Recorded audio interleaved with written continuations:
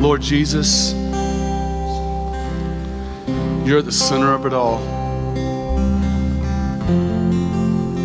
Enthroned at the center of our hearts as believers, as Christians, as those who trust in you and love you. Father, in our church, you're enthroned in our praises, in our studies, in our fellowship. Lord, I pray that every single believer, every single person within the sound of my voice this morning will understand what that means to be enthroned in everything. Lord Jesus, you are the sovereign Lord and creator of the universe. And help each and every one of us to bow our hearts, to bow our life, to bow our church, to bow everything before you, Lord, in humble adoration. Lord Jesus, we love you. We praise you. Thank you, Father, for this time of worship. Thank you for this time of refreshing. Father, thank you for your presence and your power and your glory in our midst. Lord, let every heart know and feel that, Father. In Jesus' mighty name I pray. All God's people said, amen. Amen. You may have a seat. Great to see everyone this morning. Hope everyone's doing well. And if you don't have a Bible, raise your hand and Stephanie will bring you one. Thank you, Paul. Boy, it's been a tough week. I'm gonna talk a little bit later, about our response to Ukraine. But as we opened up service this morning, praying for the country of Ukraine, let's not just pray for them on Sunday morning, family. Let's pray for them every day. Let's pray for the Christians that their ministry, doors of ministry are opened up. We're going to be talking about this morning, open doors of ministry. But also pray for all the innocent people that are fleeing the country. And I'm sure you've seen the stuff on TV. It's very sad. But what can you do? We can go before the Most High God and intercede and pray for them. Amen? Amen. So it's great to see you guys. Turning your Bibles this morning to Revelation chapter 3. Revelation chapter 3. We're looking at verses 7 through 13. Remember, we're studying each church, one church per Sunday. And today we come to the church at Philadelphia. The church at Philadelphia. So I guess I better turn my Bible there too. Revelation chapter 3. Let's look at verses 7 through 9. Revelation chapter 3, verse 7 through 9. And it says, "And to the angel at the church at Philadelphia write, he who is holy, he who is true, he who has the key of David, who opens and no one will shut, and he who shuts and no one opens, says this, I know your deeds. Behold, I have put before you an open door which no one can shut, because you have little power and have kept my word and have not denied my name. Behold, I will cause those of the synagogue of Satan who say that they are Jews and are not, but lie. I will make them come and bow down at your feet and make them know that I have loved you." Father in heaven, thank you, Lord, for your word this morning. Father, as we look at it, build us up, strengthen us, encourage us, challenge us, and equip us by your Spirit this morning. In Jesus' name I pray. Amen. Amen. So this morning we're looking at the sixth church, the church at Philadelphia. Philadelphia was known as the faithful church. Praise the Lord. I think it was Philadelphia and Smyrna were the two churches that Jesus had nothing negative to say. It was all positive. It was all encouraging. So praise the Lord for that. Little is known about the historical background of the church at Philadelphia. It was founded in 190 BC by King Humenes of Pergamum, which was the ancient capital back in that day. The church there was likely founded by Paul during his second missionary journey in Acts chapter 19. If you go back to Acts chapter 19, it says that Paul spent 2 years in Ephesus, and many scholars believe that it was during that 2-year stay in Ephesus that he established the churches there in Asia Minor, many of them there anyway. The name Philadelphia, it comes from 2 words.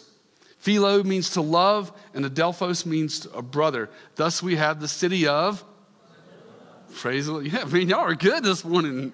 Man, y'all make preaching fun. But the city of brotherly love. What a great title. We have a city here in our country called Philadelphia. But if you know anything about their sports fans, you wouldn't know that they're a city of brotherly love. But seriously, it is the city of brotherly love. And nothing against my Philly fans, Eagles or Steelers fans. I love you. You love me. We're all good. But Christ has no concerns for this church. He has praises and he commends them. So this morning, let's dissect and let's look closely at the church of Philadelphia and let's look at what we can learn. Now, as we study this, I'm going to be using the phrase a lot about the faithful church, but also translate that into faithful Christian. So as we see these things, think about how you, in your individual walk with Christ, how you can apply these truths to your life. Amen? Amen. Let's look at it. Revelation chapter 3, verse 7 says, "And to the angel of the church in Philadelphia write, he who is holy, he who is true, who has the key of David, who opens and no one will shut. And who shuts and no one opens," says this. I got to stop right there because we got to look at these three awesome titles that the Lord Jesus Christ has been given. And in the book of Revelation alone, there are over 50 titles given to Jesus. And in this one verse that we just read, 3 titles are given to him. Let's look at them. First one, it says in verse 7, it says, "He who is holy." He who is holy. In the Old Testament, this phrase holy was a designation for Yahweh. It was a designation for Yahweh, Jehovah. Isaiah chapter 6, verse 3 says, "And one called out to another and they said, 'Holy, holy, holy is the Lord of hosts. The whole earth is full of his glory.'" Now that phrase holy, it means to be separate. And what is God separate from? God is separate from sin. He's pure, he's perfect, he's righteous, he's never done wrong, and he's without sin. He is holy. And as we speak right now, at this very moment, as you're inhaling that breath into your lungs, there is a place above called the third heaven, the New Jerusalem. We're going to get to that at the end of this passage. But within the city of that New Jerusalem, there is a throne. And God the Father is seated on the center of that throne. And the Lord Jesus Christ is seated at his right hand. And the Bible says in Revelation chapter 4 that angels surround the throne and they cry out, "Holy, holy, holy is the Lord God Almighty." And encircled upon that circle, not only is the Father, but it's the Son, the Lord Jesus Christ. What an amazing title. So the number one, the first title in that verse is he is holy. Look at the second one. It says, "He who is true." Everybody's favorite Bible verse, John 14:6. Jesus said, "I am the way, the truth, and the life. No one comes to the Father except by me." Jesus is the true and living God, okay? He's true. That means he's not a lie, okay? Jesus is not a myth. Jesus is not made up. Jesus is true. When he says, "I am the way, the truth, the life, no one comes to the Father but me," he's declaring his truth. And Paul said in 2 Corinthians 13:8, this truth is so empirical that nothing can be done against it. But only we can support the truth. He's faithful to all of his promises. He is completely trustworthy. Friends and family, you can completely surrender your life to the Lord Jesus Christ. Don't surrender your life to Calvary Chapel. Don't surrender your life to your church. Don't surrender your life to your pastor. Surrender your life to the mighty hand, the Lord Jesus Christ, because he is true. He's not a fairy tale. He's not a fable. He is reality. Matter of fact, if you go look at the word truth in the dictionary, it'll say that which conforms to reality. What an amazing truth. He will not disappoint you. He is the real deal, okay? And if you have Christ, you have everything because he is truth. He's more truth than reality ourselves. He is the definition of truth. He upholds the universe by his mighty right hand. That's why he said, "Heaven and earth will pass away, but my word will never pass away." You can trust him. And not only the truth, but he loves you. He loves you. Jesus loves us. Jesus loves you.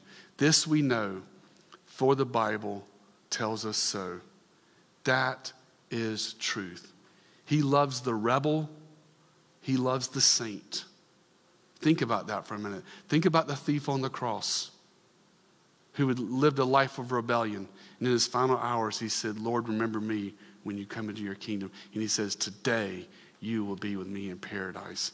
All it takes is us to turn our hearts towards him and live for him, because he is the way, he's the truth, he's the life. Jesus is not your religion. He's not my religion. He is the true and living God. And look at the third one. This is a really fascinating one. In verse 7, he says, he who has the key of David. What's up with that? The key of David. How many of you guys ever heard of the key of David?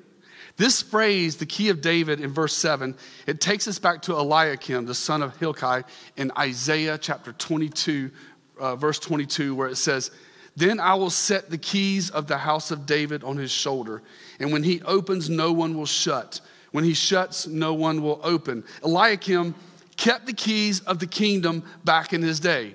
Eliakim controlled access to all the doors and all the treasures in the kingdom, okay? He was the key. He was the guy with the ring and all the keys hanging on his side.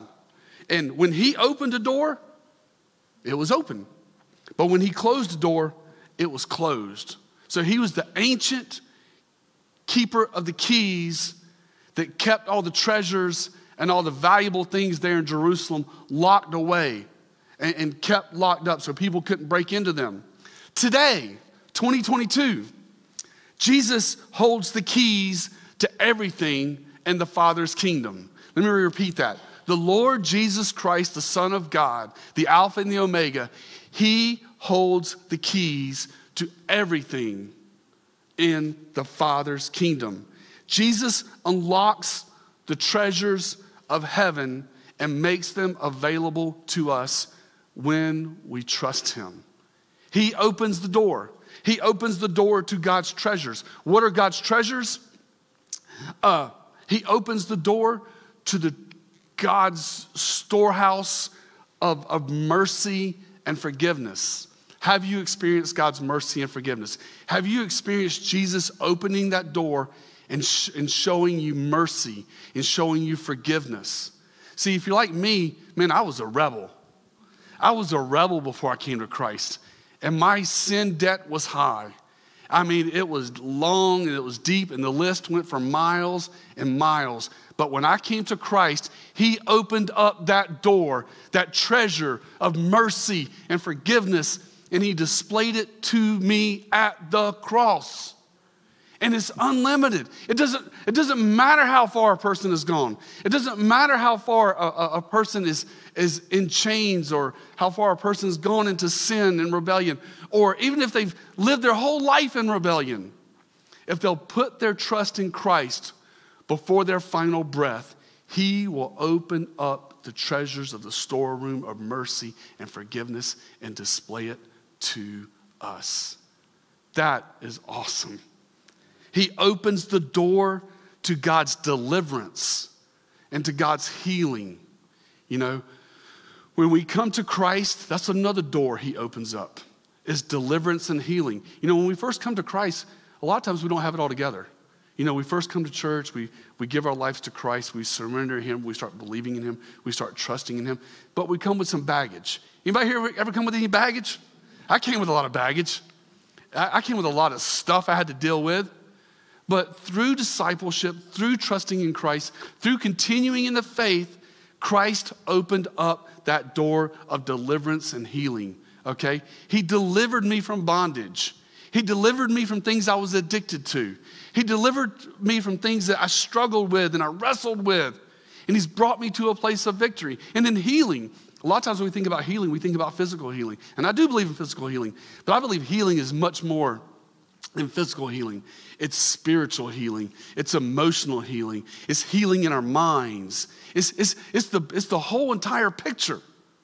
I believe as a person comes to Christ, he can heal you physically, emotionally, spiritually, and mentally. And how many of you guys know the day and age we're living in, it's getting tough mentally. It's getting tough, especially if you're watching a lot of social media and a lot of TV, which I just want to say as your pastor, man, cut that stuff off. You know, read the news, figure out what's going on in the world, and then shut that stuff off. because it can drain you mentally. It can hurt you psychologically. But God can restore that. Another door that Jesus controls the key to, and he opens up when you trust in him, is his power and his love. His power and his love. When I came to Christ, all the hate melted. God showed me his love, displayed at the cross, Romans chapter 5, verse 8. God demonstrates his own love for us, and while we were yet sinners, Christ died for us. And not only did he show me his love, but he imparted his love to me. And he gave me a love for all people, okay? That's the treasure of heaven. That's the key that the Lord Jesus Christ opens up in God's kingdom so that we can experience his love and his power. Acts chapter 1, verse 8 says, you shall receive power when the Holy Spirit comes upon you. You shall be witnesses in Jerusalem, Judea, and to the uttermost parts of the earth. So he opens up the key, the doorway, the storehouse of God's power when we trust in the cross. You see, before I came to Christ, I had no power in and of myself. I had no way, no ability to find freedom from the things that I was enslaved to. But when I came to Christ and he gave me his Holy Spirit and he gave me the power to overcome and to be a witness. How about this one? He opens the door. He opens the storehouse of the Holy Spirit. Before we come to Christ, according to Ephesians chapter 2, you and I were dead in our sins. We were dry. The inside of us was empty, just a dead, dry heart. But when you come to Christ, he opens up the gate and he pours out his Holy Spirit in our life. In other words, when you come to Christ, there is a spiritual transaction that takes place in our life. He fills you with the Holy Spirit. Family, if you're believing in Christ, man, if you could look inside your spiritual person, the Holy Spirit is dwelling in there. God is dwelling on the inside. And he's continually pouring out his Spirit in our lives, leading us, guiding us. Jesus said in John chapter 7, verse 37 and 38, if anyone is thirsty, let him come to me and drink. He who believes in me, as the scripture said, from his innermost being will flow rivers of living water. Are you thirsty? Even after we become a believer and we're serving Christ and we're filled with the Holy Spirit, there are seasons in our life where we'll feel dry, where we'll feel like our tank is low. And if you feel like you're in that dry season, if you feel like your tank is low, what do you need to do? You need to go to Christ and let him fill you afresh and anew with living water. With living water. He says, come to me and drink. When I think about wanting more of the Spirit in my life and wanting to be in more submission and more surrender, I think about getting into the Word, spending some time reading some passages of Scripture. I think about prayer. I think about, just being alone with him. I think about worship music. There's something powerful in worship music where going down the road, in your closet, in your office, in your home, where you're just worshiping the Lord. And I believe through that prayer, through that worship, through that Bible reading, that God is doing surgery on our heart. And he's opening up our hearts so that we can be more yielded to the Holy Spirit. And so that we can experience that living water. Not dead water, as we're going to talk about next week at the church at Laodicea, but living water, refreshing water. That's what the Holy Spirit does. He refreshes you, okay? We need times of refreshing. We need times to be renewed. That's very important. And God does that by the Holy Spirit, by the Lord Jesus Christ opening up. The one who has the key, he's the one that unlocks it, the Lord Jesus Christ. Now, let's continue. Look at verse 8. And as we go through the rest of these verses, I want to give you 6 characteristics this morning. 6 take-homes, 6 characteristics of a faithful church. So let's look at verse 8. And as we talk about faithful church, think about your own life. He says in verse 8, I know your deeds. Behold, I have put before you an open door, which no one can shut. This, family, is what the Lord Jesus Christ does. Look at verse 8. I have put before you an open door which no one can shut. the Lord Jesus Christ, being a Christian and following and serving Christ, he will open doors in your life. And then he will close doors. Let's look at some other verses. This is a fascinating subject. Go to Bible Gateway, do a keyword search for open doors and closed doors. You see it a lot in the New Testament. Let's look at a couple of them. Acts chapter 14, verse 27 says, and when they had arrived and gathered the church together, they began to report all the things that God had done with them and how he had, there it is, opened a door of faith to the Gentiles. So the Jewish believers saw in the first century that God was opening a door for them to step out and take the gospel to the Gentiles, okay? So we need to be praying, God, please open doors in my life so I can reach out to others and share the gospel, okay? And we need to pray for that. We need to look for those doors. And when he gives you a door, he'll let you know, step through and share. It could be someone going through a difficult situation. It could be someone asking you for prayer. It could be someone that you're forming a close relationship with at work that you can share the gospel with. But God opens doors, okay? God opens doors for Christians to go out and share the gospel. So moving forward, look for open doors. Look for opportunities, family, to reach out and to share Christ with others. Another one is Colossians chapter 4, verse 3.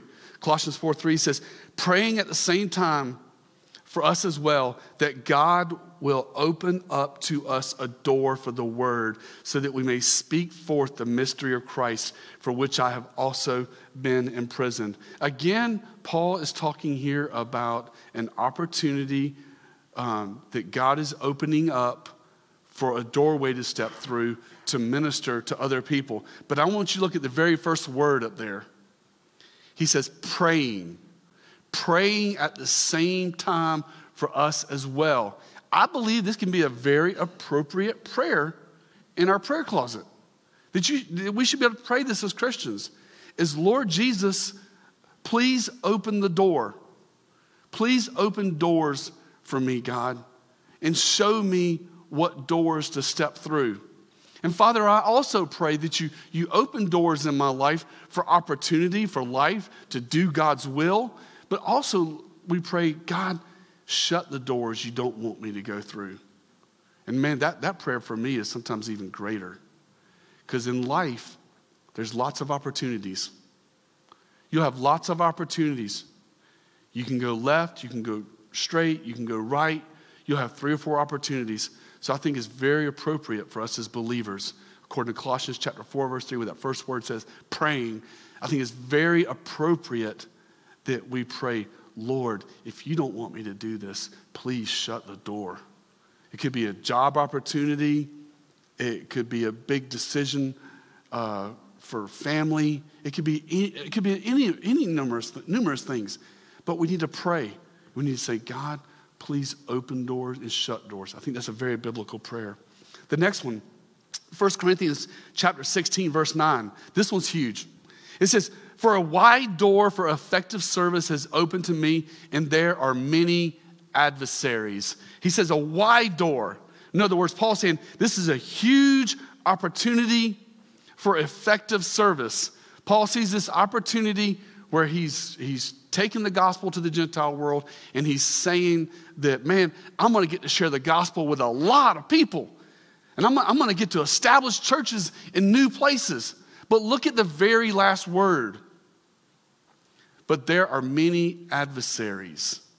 Keep in mind that as God opens doors in your life for ministry, it will not always be smooth. There can be adversaries, okay? We have an enemy. His name is the devil, okay? And it could be the devil. It could be the world. It could be bad influences.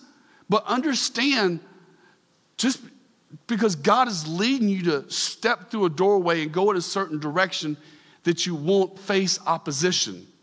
We do experience, as he says there, For a wide door for effective service is open to me, and there are many adversaries.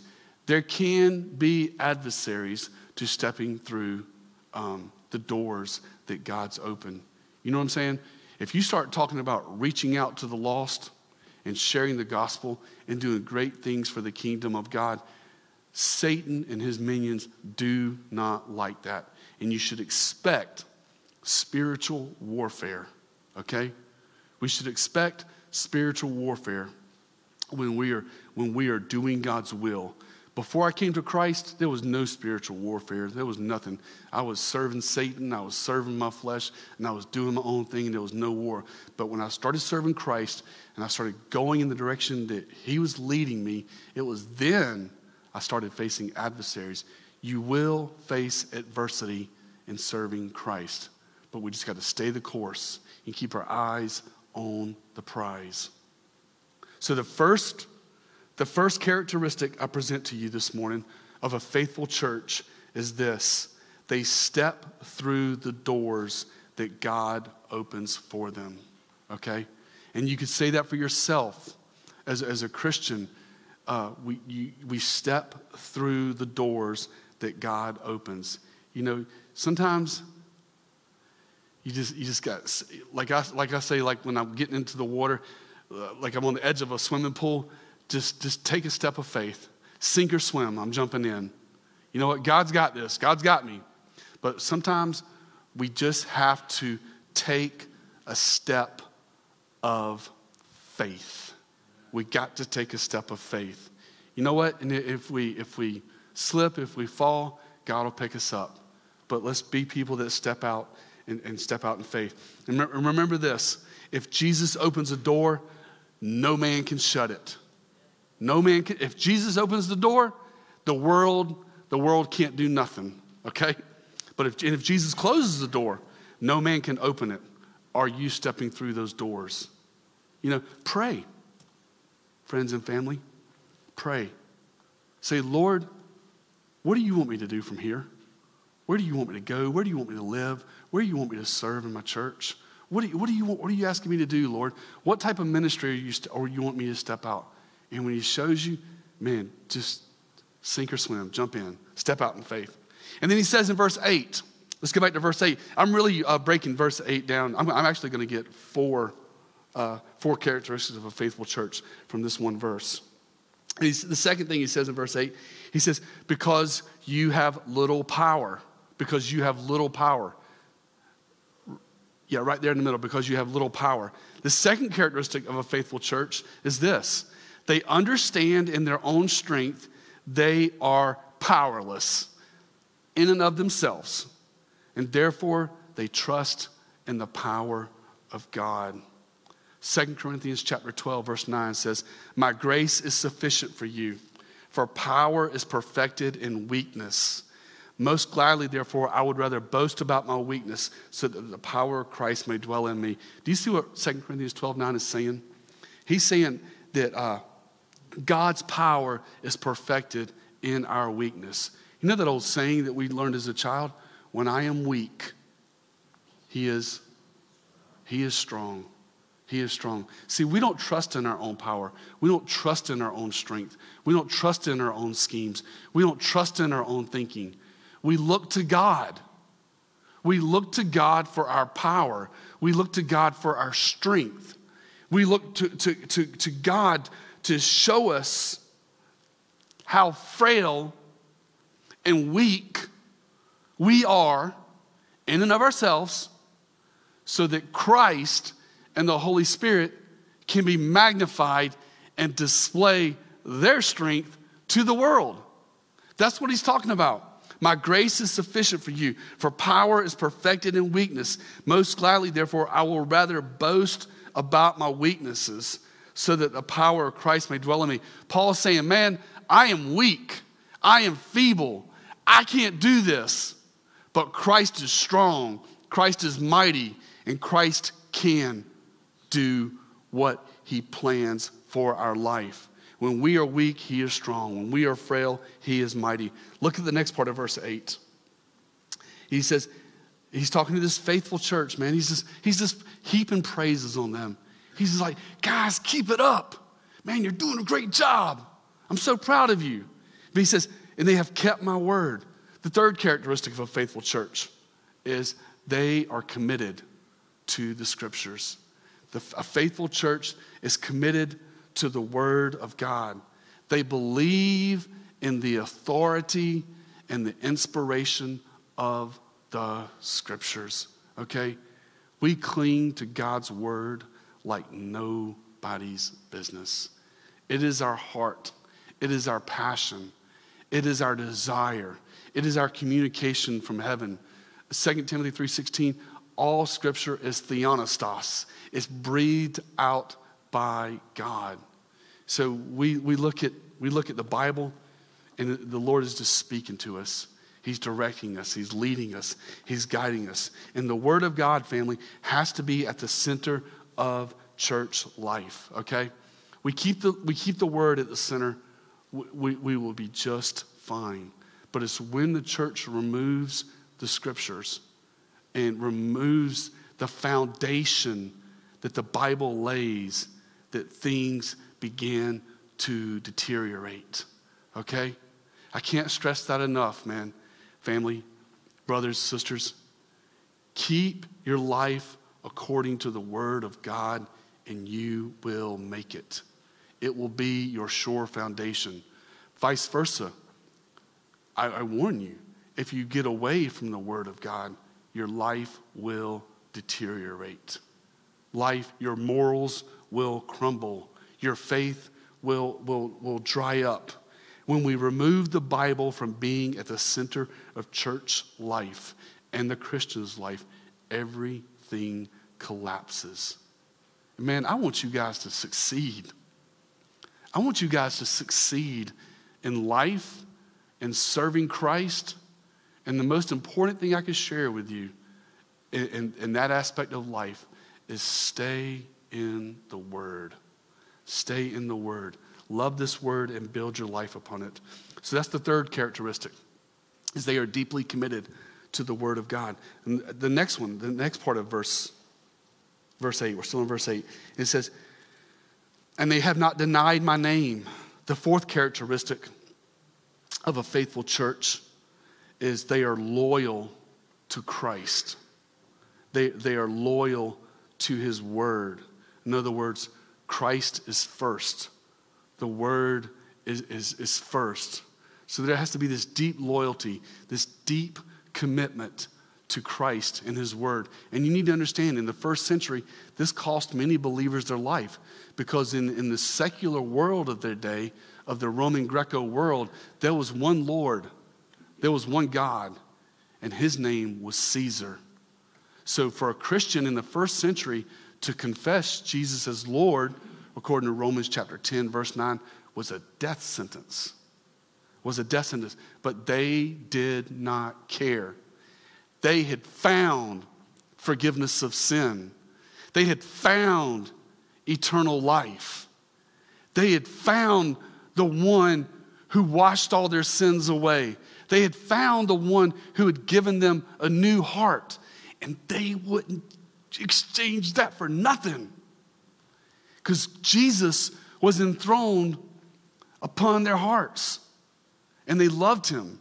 And it says in there in verse 8, the very end of the verse 8, and it says they would not deny his name. Family, if we do these things, I'm going to give you two more.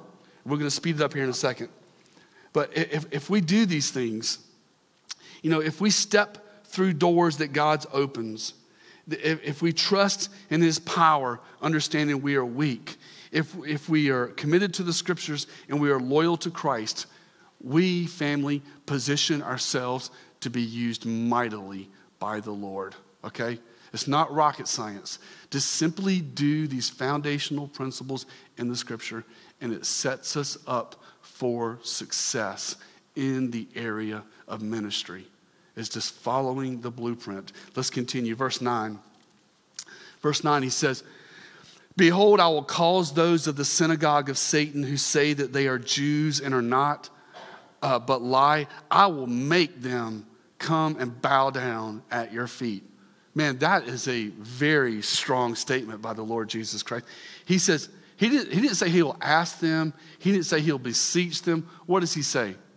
He says, I will make them. Here in verse 9, Jesus says, I will humiliate your enemies, church. I will humiliate your enemies. And your enemies will come and bow down before you to show of his love. You know, the person that comes to mind when I think about this, does anybody come to your mind from the book of Acts that was hating the church? Yeah, Paul. Just ask the Apostle Paul, who wrote most of the New Testament. Acts chapter 9, verse 1 says, Paul was breathing out murderous threats against the disciples. He hated the church. He wanted to put them in prison. He wanted to kill them.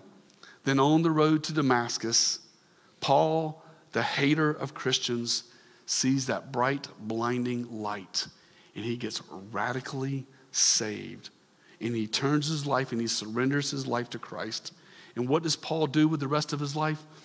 Paul spends the rest of his life in humble submission, in service to the body of Christ. He went from hating Jesus to bowing and serving the body of Christ. That, my friend, is the power of God. You know, the Bible says that one day every knee will bow and every tongue will confess. Do you understand the implication of that statement? That means people will not have a choice. They will bow their knee to the Son of God. They will bow. The Bible says every knee will bow, every tongue will confess. Let's bow our knees, family, in this life before the Son of God. And then notice he says, let's look at the second half of the verse. I will make them come and bow down at your feet and make them know that I have loved you. You know, I love that statement. Again, the text reminds us that Jesus loves us. God is saying it is through Christians he shows the ungodly world his great love for the body of Christ. So what do we need to do in light of this? Let's make sure that to all people, not just Christians, but to everyone in this life, that we show them grace, kindness, and truth, especially to those who oppose Christianity. We show them love. We show them kindness. We show them goodness. We make them meals. Man, Christians, there's no room for hate. There's no room for being mean, okay? We want to show them. And what happens is when we show them love, the world turns around and looks at us and says, wow, they've experienced a true love, the love of Christ. Verse 10, he says, I'm gonna cut this. I'm gonna cut verse 10 in half. He says, because you have kept the word of my perseverance.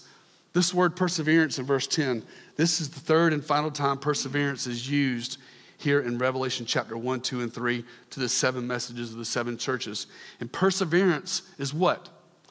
Perseverance is a call to commitment. It's a call to serve Christ long term. You know, we are not fickle. We're not on one day and off the next. We are committed in our lives to serving the Lord Jesus Christ, even in difficult times, even in trying times. So the fifth characteristic of a faithful church is they stay the course in difficult times. Perseverance, that word perseverance, it suggests trials and difficulty. But family, if we hold to Christ, it does not matter what we face. Christ will see us through every trial, every tribulation, and persecution that comes our way. Second half of verse 10. I also will keep you from the hour of testing, that hour which is about to come upon the whole world, to test those who dwell on the earth. Now, many scholars believe that the church at Philadelphia, the faithful church, and the church at Laodicea, which we're going to study next week, the lukewarm church, will possibly overlap in the last days. And if that is the case, this could be a reference to the rapture the rapture tribulation, where Jesus raptures the faithful church prior to God's wrath being poured out in the great tribulation. In other words, Christ is going to return to this earth, and he is going to remove believers that are trusting in him. 1 Thessalonians chapter 1, verse 10, talking about the wrath of the great tribulation. 1 Thessalonians 1:10 says, and to wait for his Son from heaven, whom he raised from the dead, that is Jesus, who rescues us from the wrath to come. What is the wrath to come talking about there? If you go study the passage, he's talking about the great tribulation. He's talking about this future time of wrath that we're going to be getting into once we get beyond. In Revelation chapter 4, verse 1, it says, after these things, after what these things? After the period of church, man, all hell is going to break loose. Revelation chapter 4, verse 1 through Revelation chapter 20. And then 1 Thessalonians chapter 4, verses 16 through 18 says, for the Lord himself will descend from heaven with a shout, with the voice of the archangel, and with the trumpet of God, and the dead in Christ will rise first. Then we who are alive and remain will be caught up together with them in the clouds to meet the Lord in the air, and so shall we always be with the Lord. Therefore comfort one another with these words. One day the Father will look to the Son and say, Jesus, it is showtime. And he's sending him back to planet Earth. And there's going to be a rapture where Christ calls his children home, and then the world will go into a period called the Great Tribulation that we'll be studying here in the weeks to come. I find it interesting in verse 10 that I will keep you from the hour of testing. And as I was reflecting on that phrase, the hour of testing, thinking about this being future last days, I couldn't help but to think of the difficult day and age that we're living in right now, okay? Family, we live in difficult times today. It's very hard for us mentally, spiritually, and emotionally. The hearts, probably many of you guys, sometimes my heart is, our hearts are heavy. Our minds are weighed down by everything that is taking place. It is hard to witness everything we are seeing in our world. It's crazy, just from the virus to Ukraine to politics. It can be very hard on the heart. It can be very difficult on the mind. The stress, the anxiety, the worry can be overwhelming. If that is you this morning, as I have been in that place before, I want to give you 2 words of encouragement. If your heart and your mind is weighed down. Mine was this week. As I see this tank running over this vehicle with this man inside of it, I'm like, what in the world is going on? This is crazy. And to see all the negative news and to see all the turmoil and all the crazy going on, it can be tough on our brains. It can be hard to watch, and it can make us worry. I want to give you 2 words of encouragement this morning, if that is you. Number 1, consume yourself in Christ. Consume yourself in Christ. What do I mean by that? How do I consume myself in Christ? Spend lots and lots and lots and lots of time in the Word. Read your Bible daily, okay? I'm not telling you morning, afternoon, or evening, but I'm imploring each and every one of you this morning to spend some time reading the Bible. For some of you, that may be a chapter. For some of you, that may be just a passage or maybe a couple verses. But whatever you do, carve out some time and spend some time in the Word. Spend some time praying. Spend some time praying, okay? Bow your head at home, by your bedside at night, in the morning, in the afternoon, and spend some time with your Heavenly Father. Spend some time praying in your devotion, in your serving the Lord. And pray for the things that we see happening around us. Worship. Spend some time in worship. Put your earbuds in, listen to some Christian music, and just let it take you away into worshiping the Lord. Fellowship. Man, we need fellowship today more than ever. You need what takes place in this building. You need what takes place in life groups. You need what takes place when just one or two brothers or a couple sisters get together for a cup of coffee at Starbucks just to have a quick conversation and have some fellowship. You need time with each other. A lot of times when we're alone and we're by ourselves, I like to call them squirrels. Squirrels get into our head. You ever had a squirrel get in your head? A squirrel gets in your head, or what's the little gerbil, the little wheel? Isn't they call it gerbils? The gerbils go on the wheel and they just keep running. There's gerbils get in our head and they start running. And before you know it, our thought life gets out of control. And what we need are these things to counter that squirrel running around in our head. And we need fellowship. And we need encouragement.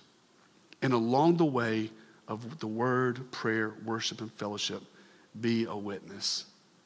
Share the love of Christ. Share Christ with others. So that's the first one. If you're wrestling, if you're like me and you're wrestling with what you're seeing in the world, I want you to consume yourself in Christ. Secondly, this is important. Limit your social media. Limit your social media and limit your news. I'm not saying don't be uninformed. Get up in the morning. If you want to, you don't have to. Or go to your trusted website that you go to. Find out what's going on. Understand what's going on, and then cut off social media. Cut off the local news. It won't take you to a good place. If you sit and you watch it all day long, it will only spiral you downwards. So let's do that, family. Let's consume ourselves with Christ, and let's limit our social media and limit our news. And let's not be tested, per se, by what's going on in our world. But instead of being worry-filled, let's be faith-filled. Let's be faith-filled and right above the circumstances, because God is sovereign. God is in control. He knows exactly what's going on. And trust me, God has got Christians in the trenches of Ukraine at this very moment serving the people. Okay? And God knows what's going on. And God's going to repay those who do evil. Okay? He ain't going to let nothing under the sun happen that he will not hold people accountable for. Amen? All right, let's finish this up. Verse 11 and 12. I am coming quickly. Hold fast what you have, so that no one will take your crown. He who overcomes, I will make him a pillar in the temple of my God, and he will not go out from it anymore. And I will write on him the name of my God and the name of the city of my God, the new Jerusalem, which comes down out of heaven from my God, and my new name. The sixth and final characteristic I present to you this morning from the church at Philadelphia is they live with an eternal perspective. We got to live with an eternal perspective. Our eyes have to be on heaven. We have to be heavenly minded. We have to view in this life Christ as our greatest reward. We have to be looking to the Lord Jesus Christ and keeping our hearts focused on what is eternal. It doesn't mean we're not doing things in this life and, going to college, working, helping, and doing all those things. But when it comes to spiritual matters, we keep our eyes on Christ. And we always remember the big picture. The big picture is up there. The little picture is down here. 2 Corinthians chapter 4, verse 18 says, so we fix our eyes not on what is seen, but what is unseen. Since what is seen is temporary, but what is unseen is eternal. This is temporary. This building is temporary. Your physical body is temporary, but your soul is eternal. And we got to keep that in mind. Hey, what's up with this New Jerusalem? I love this subject, by the way. Wait till we get to Revelation chapter 20 and verse 21. God is going to give us a detailed description of heaven. And I'll just give you a little heads up. It's 1,500 miles tall by wide. It's a perfect cube. that we're going to study in heaven. But he calls it the New Jerusalem. And this is actually the name of heaven.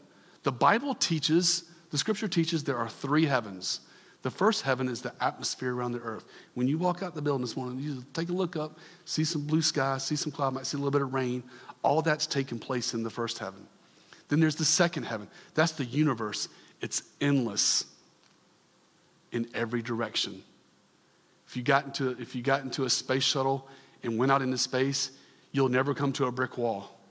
Okay? You'll never come to a brick wall. It's endless in every direction. That's what the scripture calls the second heaven. Psalms chapter 19, the heavens declare the glory of God, the skies proclaim the work of his hands. So you have the first heaven, second heaven. But the Bible says that there is a place called the third heaven. Jesus said in John chapter 14, he told his disciples on the evening before his crucifixion, he says, do not let your hearts be troubled. You believe in God, believe also in me. In my Father's house are many mansions. If it were not so, I would have told you. Listen to this. This is exact Jesus' words. I go to prepare a place. He says, I go to prepare a place. That Greek word for place in John chapter 14 is topos. And that the word topos in the Greek means a place marked off by boundaries, by geographical boundaries. So there is this place above. We don't know exactly where it's at. I wish I did, but we know it's up. It's there. We are here. It is there. And this is what he's talking about here, this New Jerusalem. And we're going to see at the end of the book, at the end of Revelation, when the kingdom comes, that this place called heaven is no longer going to be there. It's going to be here. Maybe the capital of the new earth. But wait till we get there. Go ahead and start reading ahead, Revelation chapter 20 and verse 21. But there's this place called the New Jerusalem. And this is an eternal city where the Lord Jesus Christ is right now at this very moment. Verse 13, he who has an ear, let him hear what the Spirit says to the church. Family, in closing, be encouraged this morning in Christ. We don't find our encouragement from things that are going on in the world. They disappoint. But our hope, our strength, our joy, even our excitement living in this day and age, it comes from the Lord Jesus Christ. And Jesus said in John chapter 3, you must be born again. The Bible says we are to examine ourselves to make sure we're in the faith. So I ask you this morning, does everyone know that they've been born again? That they've received Christ as their Lord and Savior? That they've repented of their sins? They put their trust in Christ and he is their Lord. If you have done that, if you have been born again, you have this hope. You have the promises of the things that we talked about this morning. When it says Jesus has the key of David, you can experience these things in full measure today. Amen? So if you haven't, please, for heaven's sake, for the Lord's sake, come talk to Pastor David. I will be glad to pray with you, to lead you in a prayer to Christ, to talk about the gospel, or talk to another brother or sister and surrender your life to Christ. And we can ride above the turbulence of this world and serve Christ. Let's pray. Father God in heaven, thank you, Lord, for your word this morning, Father. Thank you for this faithful church at Philadelphia, Lord. Lord, help us to be faithful. Help us to serve you. Help us to love you. And help us to do these things that we've talked about, Father. Father, I pray that you would open up doors of opportunity for our church, for each and every believer here, Father, each and every person within the sound of my voice. I pray just a special blessing over them this week, that you would open up doors of opportunity for ministry. And Lord, maybe for some of us, you may shut a door. But Father, when you open that door and you shut that door, I pray that you will remind them of what you told the church here at Philadelphia. So Lord, we love you and we praise you. In Jesus' mighty name, amen.